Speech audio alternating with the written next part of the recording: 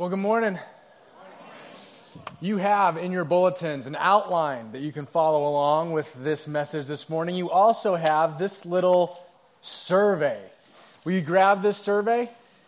In this survey, I want to know, as we launch this series called Christian, and kind of looking at stripping away the confusing, the misguided assumptions that a lot of people have about what it really means to be a Christian, we want to know what you think. Like, what would you most like to hear about? What do you think is the most relevant to this conversation? So check that box off. Check several of them off, whichever are the most interesting. And I hope to see some good little fill-ins, too, for your own little thought on what would be especially helpful in this series. We want to know because we live in a culture that thinks of Christians in a certain way. And they, whatever those assumptions are, in fact, I want to know what you think those assumptions are. What do you or what do your friends that don't go to church, that wouldn't call themselves a Christian, what do they associate with the word Christian? Hypocrisy. Don't be scared, say it. Contradiction. Boring. Judgmental is the number one thing. Fanatical, some, sure. Naive. Yeah, there's all kinds of things that are very real. And why do you think that so many people associate those words, those ideas with Christians? Because a lot of them are, right? I mean, because it's real. They've had experiences with people that are just like that. And so we want to talk about how those things are not at all what it means to follow Jesus. And we're going to do that in this series, and we're going to start that today. Now, yesterday I did a wedding at the Irvine campus in the chapel. It was awesome. It was this great young couple. They had, I don't know where they had heard me, but they wanted me to do their wedding. I just met them not long before that. They both went to USC. It was a good time. So as I'm there, we start off, and you gotta picture this, because I'm standing right at the front with him. His name's David, and we're watching, and his beautiful bride-to-be is walking down, and this guy loses it, okay? Not just like your normal cry with a little tear dripping down, like a noisy cry, like, like that kind of a thing right next to me as his wife is coming down the aisle, and I'm like, dude, this is embarrassing, pull it together. And then I look, and both of the moms are there, and they're looking at him, and so they start to bawl. And then I see that, and I start to go, and it wrecked me. And so I had to man up internally, and then they did the who takes this man thing and held hands, and then quick I turned my face and wiped my eyes, and then walked up the steps. And then just like off the cuff, kind of was saying, hey, welcome, this is such a great time. We're so glad that you're here. It's going to be powerful. And they've already made me cry. So, and everyone just erupted in laughter. And I was like, well, this is going to be easy. So then I was the rest of the time, I'm just joke. And these guys are just eating it up. And I'm not that funny. But what I realized is that they have assumptions about what happens in a chapel, in a ceremony led by a minister. And so when the person is a little bit funny or engaging, they just don't know what to do with themselves. It was unexpected because they had in mind what they thought that Christians were. And so it was a joy to be able to be there with them yesterday. It was a lot of fun. And so we're going to talk this morning just for a few minutes about why some Christians are inspiring and others are obnoxious. And I'm going to give you a little clue on the front end, because I grew up obnoxious. I grew up kind of dancing on that line and skewing to the obnoxious side quite a bit. And one of the reasons is because we grow up, if you grow up in the church, if you grow up with kind of religious expectations placed upon you, you grow up kind of starting to think that there's a list of do's and don'ts because you have to look like a Christian. And so you think you have to behave and do the certain things, and you can't do other things. And so you see your friends and people in the world doing what they want, and they seem to be able to sleep around, and that seems fun. And no one really cares if they're acting crazy or doing whatever. But you can't look that way, and so you're white knuckling your stuff because you kind of want to do what they're doing, but you can't. And so you have discipline, and you want to live this moral life, and so you are living that way, and that's supposed to be be good, and yet secretly in the back of your mind, you wonder if you're missing out. Is it just me?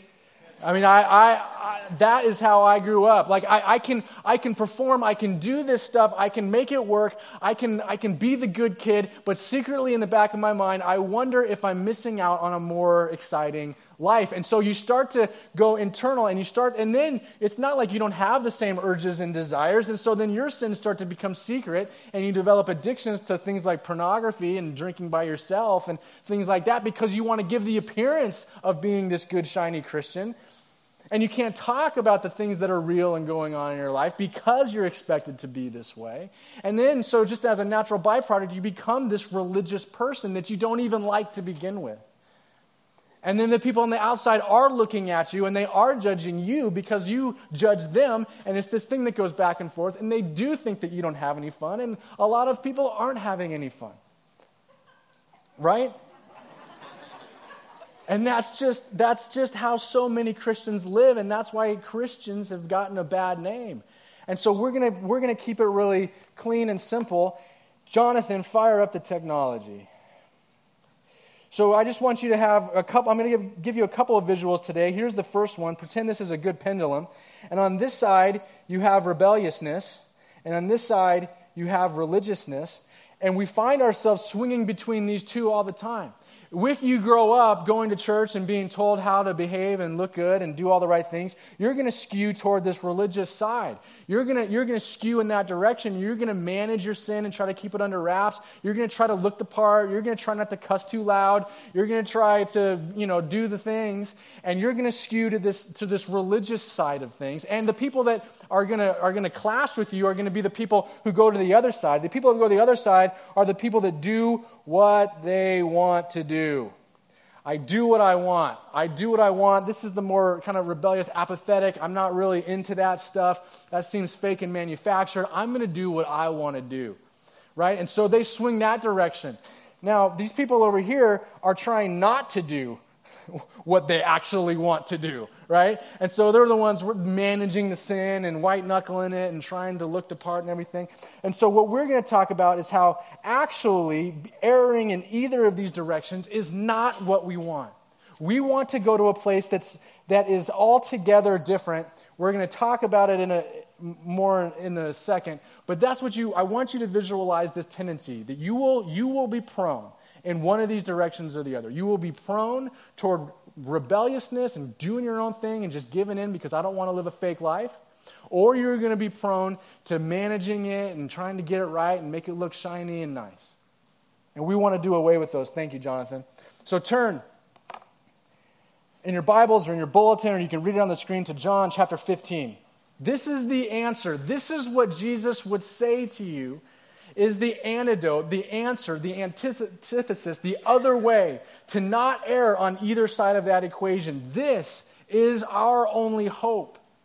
And it's going to be really simple, but it's the only way. Much of life in following Jesus is very simple. It's not easy, but it's very simple. John chapter 15. I am the true vine, and my Father is the gardener. Okay, pause there for a second. Let me give you just a little bit of historical background. In, I believe it's Isaiah, in the Old Testament, the people of Israel, the Jewish community, Jewish nation, is referred to as a vine. That God would send them, that they would be this life source that would branch out, that would invite other people in, that they would be a community that would attract a community and point people toward God. But they didn't do what they were supposed to do. They got off track. The Bible calls them stiff-necked over and over again. They were rebellious. They kind of strayed from God. And so what Jesus is saying is, I am the true vine. Where humans couldn't get it right, I am coming and I will make it right. I am the only one who can make this work. So Jesus is coming to kind of to change everything, and he is that true vine. And he says, my Father is the gardener. He cuts off every branch in me that bears no fruit, while every branch that does bear fruit, he prunes so that it will be even more fruitful. How many of you know what it feels like to be pruned? It stings a little bit, right? I was having this conversation with a good friend of mine this past week. How just the realities of life. There's a difficult situation. There's a challenge that we were walking through. And I had the privilege of being able to share, you know what? I want to be sensitive. This is hard. This is difficult. But the good news is you're just being pruned because God cares so much about you. He doesn't want to leave you the way you are. He's going to do this. And it's going to sting a little bit. And it's going to be annoying. And you're not going to love it. But on the other side of it is more health, more fruit, more abundance. That's the way he operates. It stings in the moment, but there's more fruit coming. So we know what it is to be pruned. Verse 3, you are already clean because of the word I have spoken to you. So this is interesting because as Jesus is telling his disciples about this, they are walking on a road. The road they are walking is they are leaving from where they just had the Last Supper, and they are on their way to the Garden of Gethsemane where he's going to pray, he's going to be betrayed, and then he's going to go down this road to the cross. Okay? So they are on this path. And this is like the last lessons of Jesus. This is like his final message and time with his disciples just right there. And they've just had this Last Supper, and he's just washed his disciples' feet. And if you know anything about that story, when he washed his disciples' feet, he got to Peter, and he was like, okay, so here I'm taking off my robe, I'm getting the basin of water, I'm washing feet. And Peter says to him, Jesus, God in flesh, you're not washing my feet. A, I don't have clippers. These things are nasty. B, you're the God of the universe. You're not going to you're not going to do the job of a humble servant and wash my feet. It's just not going to go down this way. And Jesus says, unless I wash your feet, you have no part with me. And Peter's like, well, then shoot, wash this whole thing, right? He starts derobing. And Jesus is like, no, you're missing the point. Once you are clean, you are already clean. I just want to wash your feet because they have the closest proximity to the dirt of the earth. You need kind of like a regular just kind of refreshing. So when he says here, you are already clean because of the word I have spoken to you, he's talking to believers. He's talking to people who already believe. And he's saying, you're already in, you're already saved. This isn't about needing to pray to be saved every day. This isn't about every time you lie or cuss or do anything that you lose your salvation. No, you are already clean. You're already saved because of the word I have spoken to you, because you have believed. And then he goes on. So then what? So then how? The question is, how then do we live? And he says in verse 4, so now remain in me, as I also remain in you. No branch can bear fruit by itself. It must remain in the vine. Neither can you bear fruit unless you remain in me. I am the vine, you are the branches. If you remain in me and I in you, you will bear much fruit. Apart from me, you can do nothing.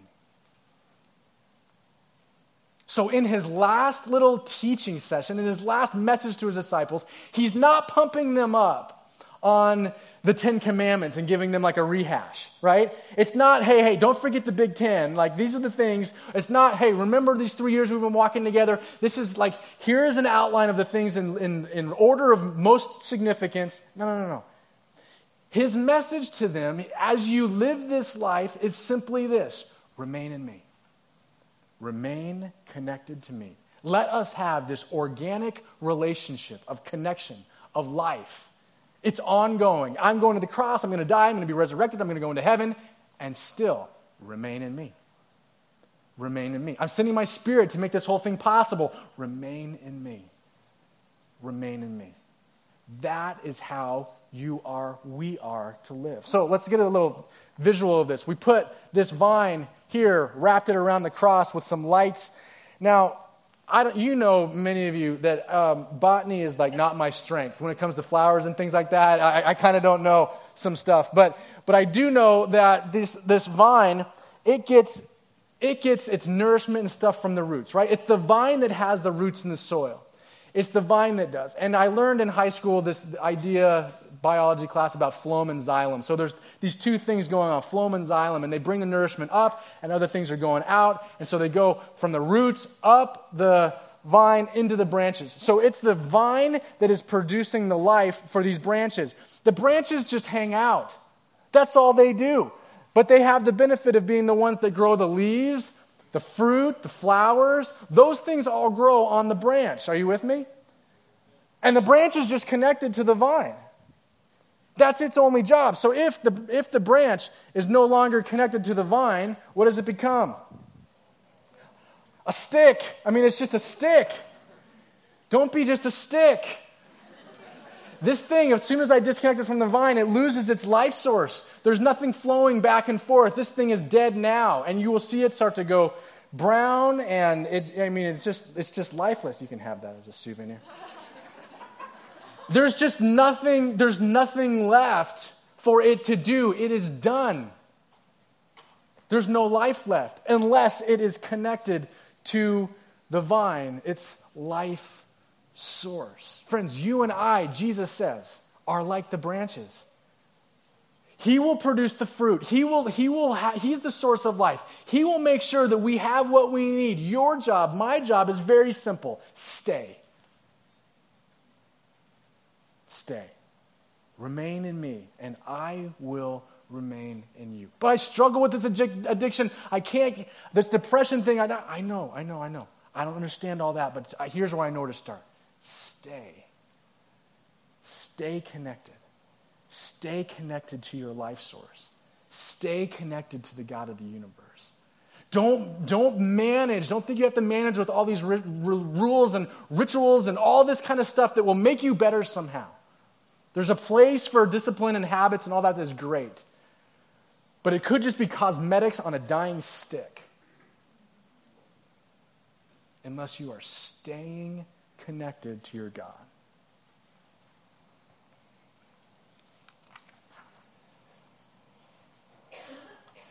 God is our life source. Our job is simply to stay connected. And as we learn to stay connected, what it looks like, another visual that he gives us, is that we learn to walk with God.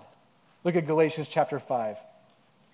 It expounds on this idea of producing fruit when it says, but the fruit of the Spirit, another translation says, when the Holy Spirit controls your life, he will produce love, joy, peace, forbearance, which is patience, kindness, goodness, faithfulness, gentleness, and self-control. Against such things there is no law. Those who belong to Christ have crucified the flesh and its passions and desires. Since we live by the Spirit, let us keep in step with the Spirit. How many of you have been or you have known people that just try with everything they can to produce that fruit? Man, they want to look loving. Man, they want to look patient. Man, they want to look like they're shiny, nice Christian people. And so they try, and they white knuckle, and they grit their teeth, and are going to fruit. You can't produce your own fruit. You're a branch. It's not your deal. You can't, even if you wanted to.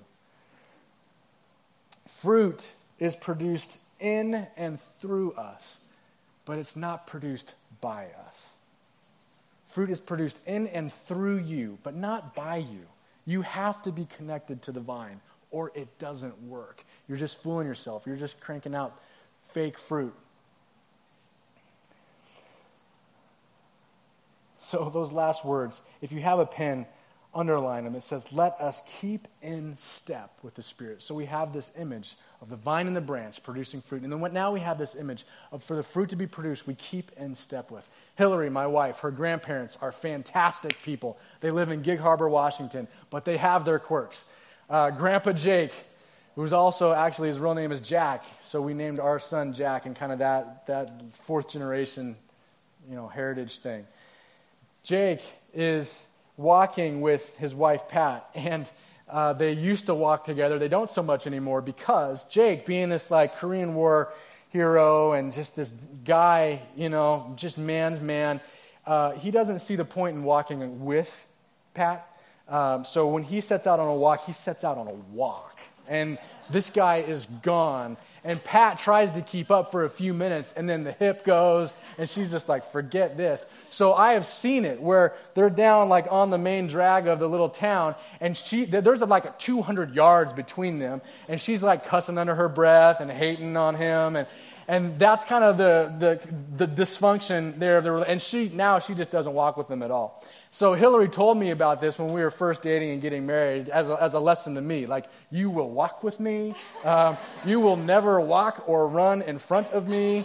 It's just kind of dishonoring, right? And then you get out of rhythm and you're not connected, and it's just kind of a weird deal. Maybe a past generation is no big deal, but now that would not fly in my family. There's something about walking with, right?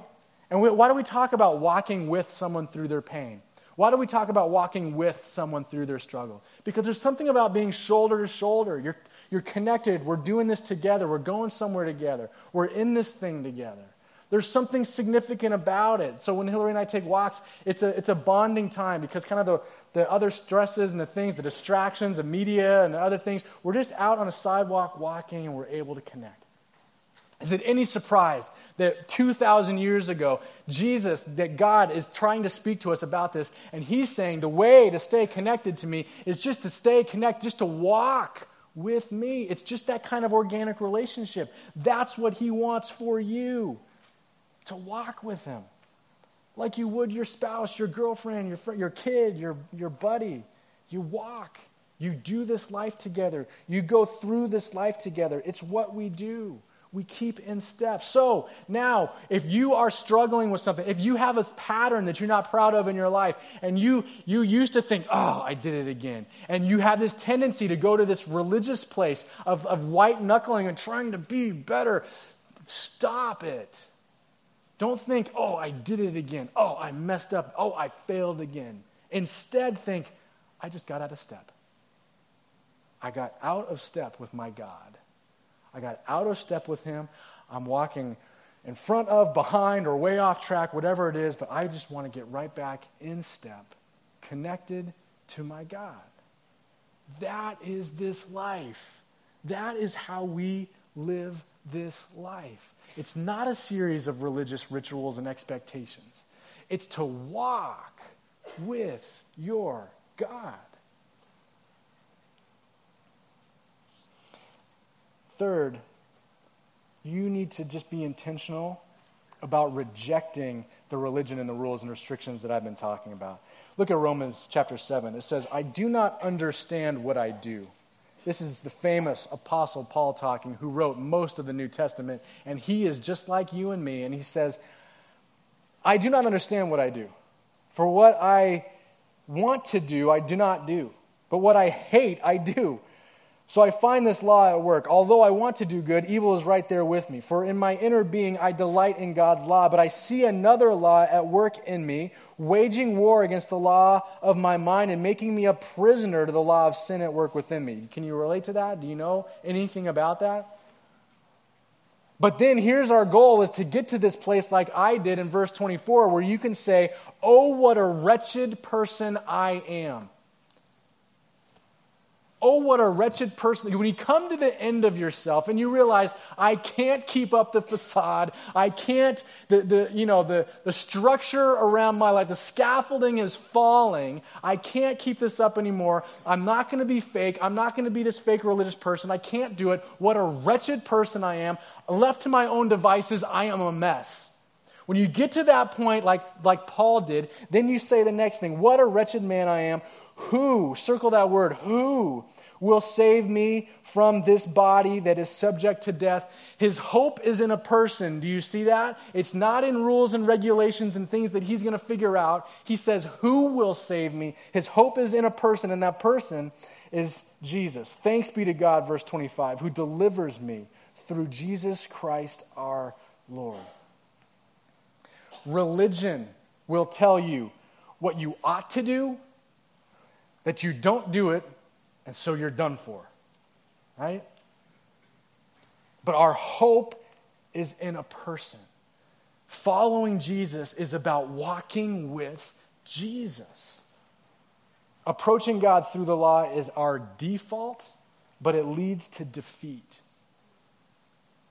approaching God through the law, trying to work it out on our own, is our default, but it always leads to defeat. You can't win going down that path. And once you realize that, you'll start to hide, and you'll start to hide in shame. And when you fall into shame, that's when things really spiral and get out of control. That's when I was at the worst point in my life, was when I kept failing, and then I started hiding it and not being honest about it. It only got worse. That's how it works. So reject those religious ideas that you have to do all these things, and learn to walk with Jesus. Your hope is in a person. Look at Romans 8:3. It says, "For what the law was powerless to do because it was weakened by the flesh, God did by sending his own Son." Now, I want to introduce you to somebody. Many of you know her. She's one of our friendly greeters and just brings life to this community. And I have seen in her life that she embodies this. She's just very real and authentic. And I wanted her to share just a little bit of her story so you can get to know her better and she can encourage you. Will you please welcome Casey Harrison?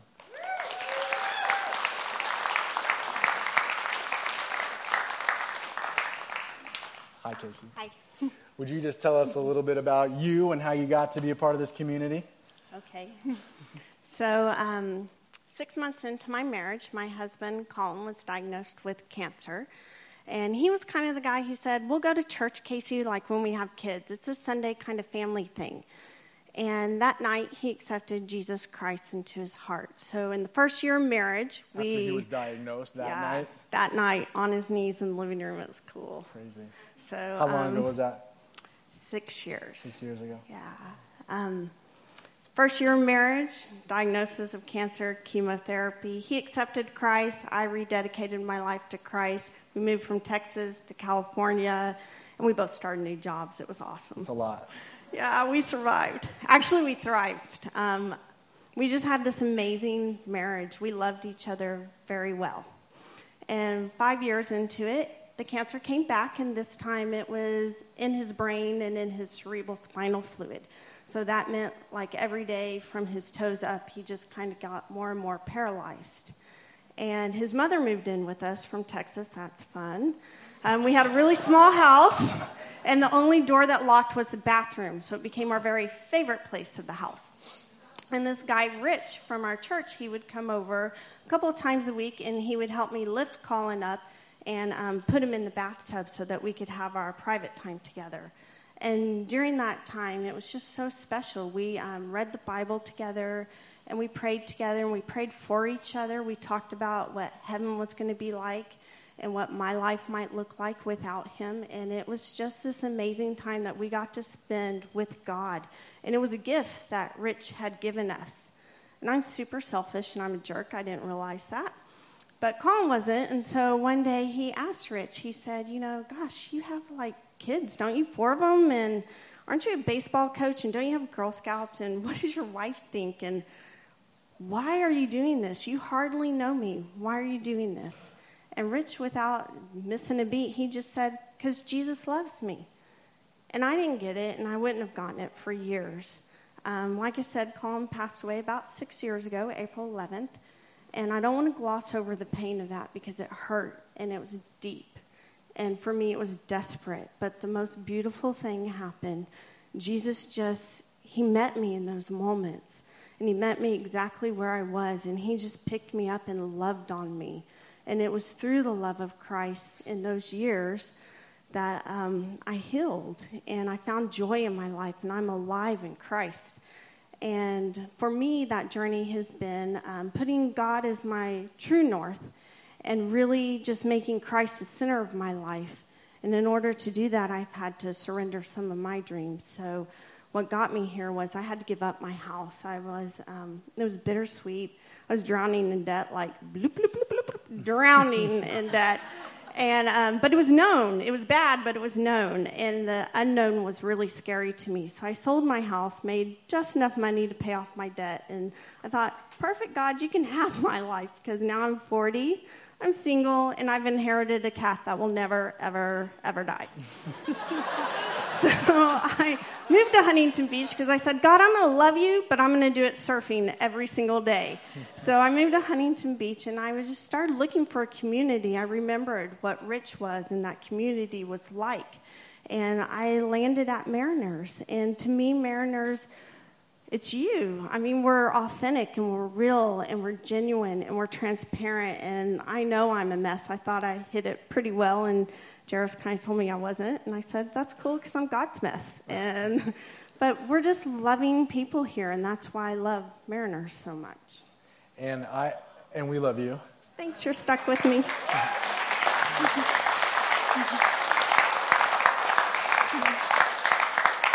And one of the many great things about Casey is that you just jump in. When you jump into a community, you jump in. And so she has jumped in here, and you'll see her serving. But you also did Rooted for the first time in this last session, right? But you just didn't do Rooted by yourself. You brought some other people in it with you, right? I did. Say more about that. So when I got to Mariners, I wanted to join a life group, and they were like, perfect, Rooted. And I said, no, you didn't hear me. I want to join a life group. And they were like, that's awesome. The sign up for Rooted is right outside. And I was like, fine, okay. And so I started asking around about Rooted, like what it's about. And if you've ever noticed when they start signing up for Rooted, like this huge buzz goes on, and everyone gets super excited, and they tell you about their Rooted experience. So people are like, it's going to change your life. It's awesome. It's great. I still talk to my people. It's amazing. And I thought, it's going to change my life? Cool. It's going to change my friend Eric's life, too, then. I'd met this guy, Eric, in the water, surfing, and there you go. And he had just moved to Huntington Beach, and I was like, awesome, I just moved to Huntington Beach, and perfect, you surf, you're going to be my friend, and it's going to be awesome. So I invited him to Rooted, and he came. We were in Jairus' group. It was an amazing group. We laughed a whole bunch, and mostly at Jairus, who isn't here today, which is awesome. But I really didn't know Eric's story. I knew that he had some indication of Christ, but I didn't know where his walk was. And throughout the 10 weeks, this guy just opened up a whole bunch. And he shared his story at the end, and it was just an amazing story. And the very last night on Celebration, I got to be there when he got baptized. And it was just, it changed his life. And it definitely changed my life. So if you get the chance, sign up for Rooted. And if you want to know more, ask me. You're great. Thank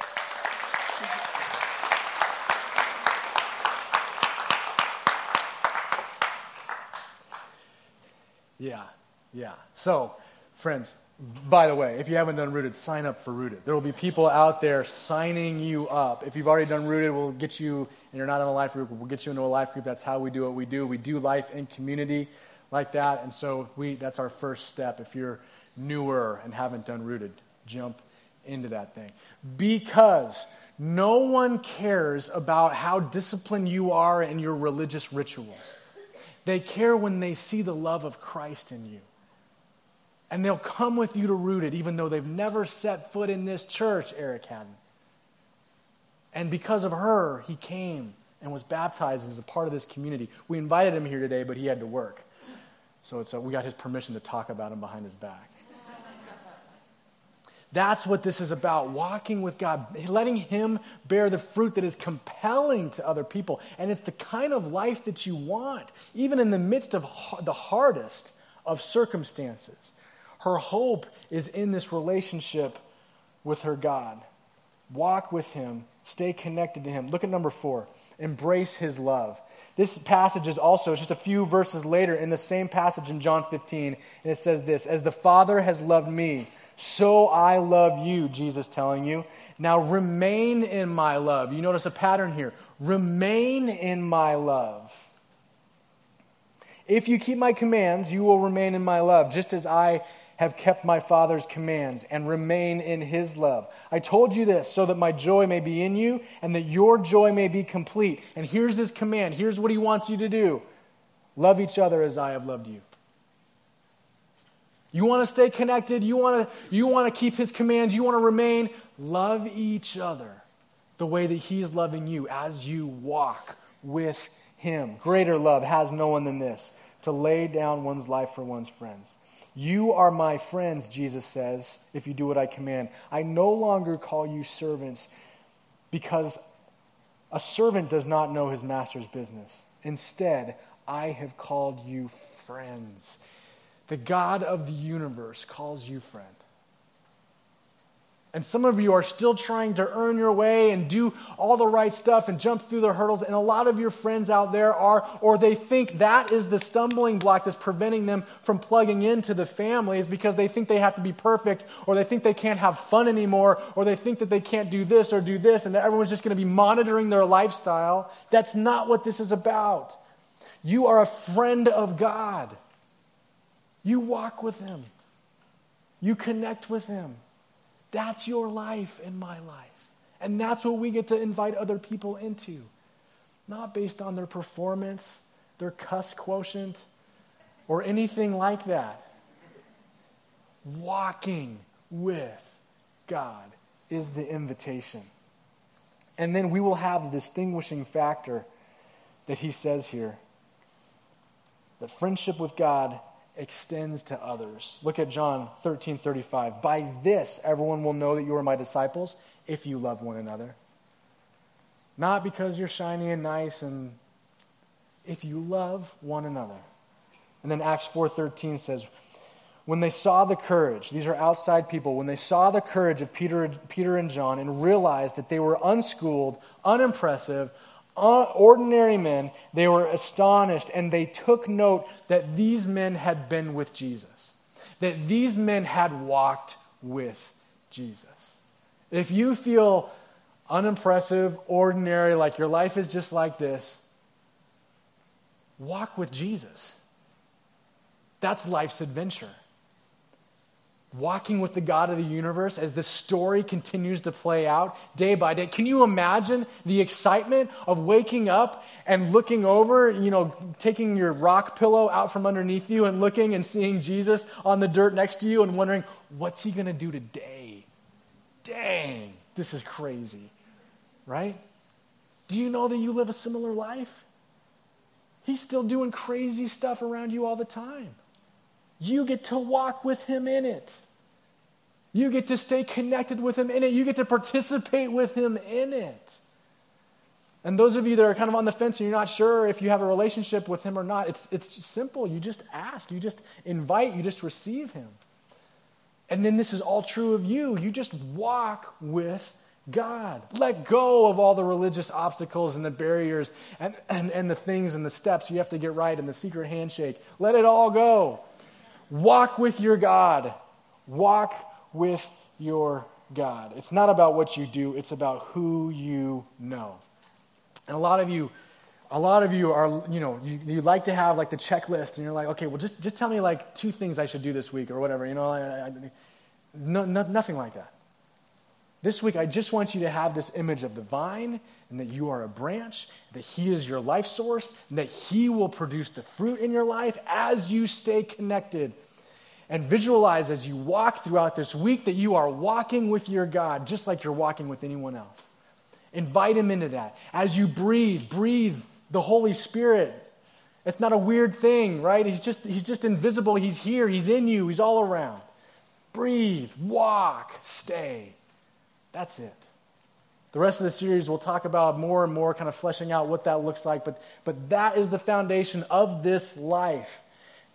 What we celebrated that he did on the cross at Easter, and now we remain and we stay and we live it out and we walk it out day by day. That is our privilege. That is the invitation. It's as simple as that. God, thank you that life is actually really simple. Thank you that you are good. Thank you that you are our life source. Help us to come to you every moment of every day and not forget, not to go off on our own, do our own thing, or try really hard not to do our own thing and what we want to do. Help us just to enjoy that we have a relationship with you. Help us, God, to stay connected to your Holy Spirit. Help us right now in this moment to hear from you. And be with us as we go from this place, that we can just stay connected with you all day long. In Jesus' name.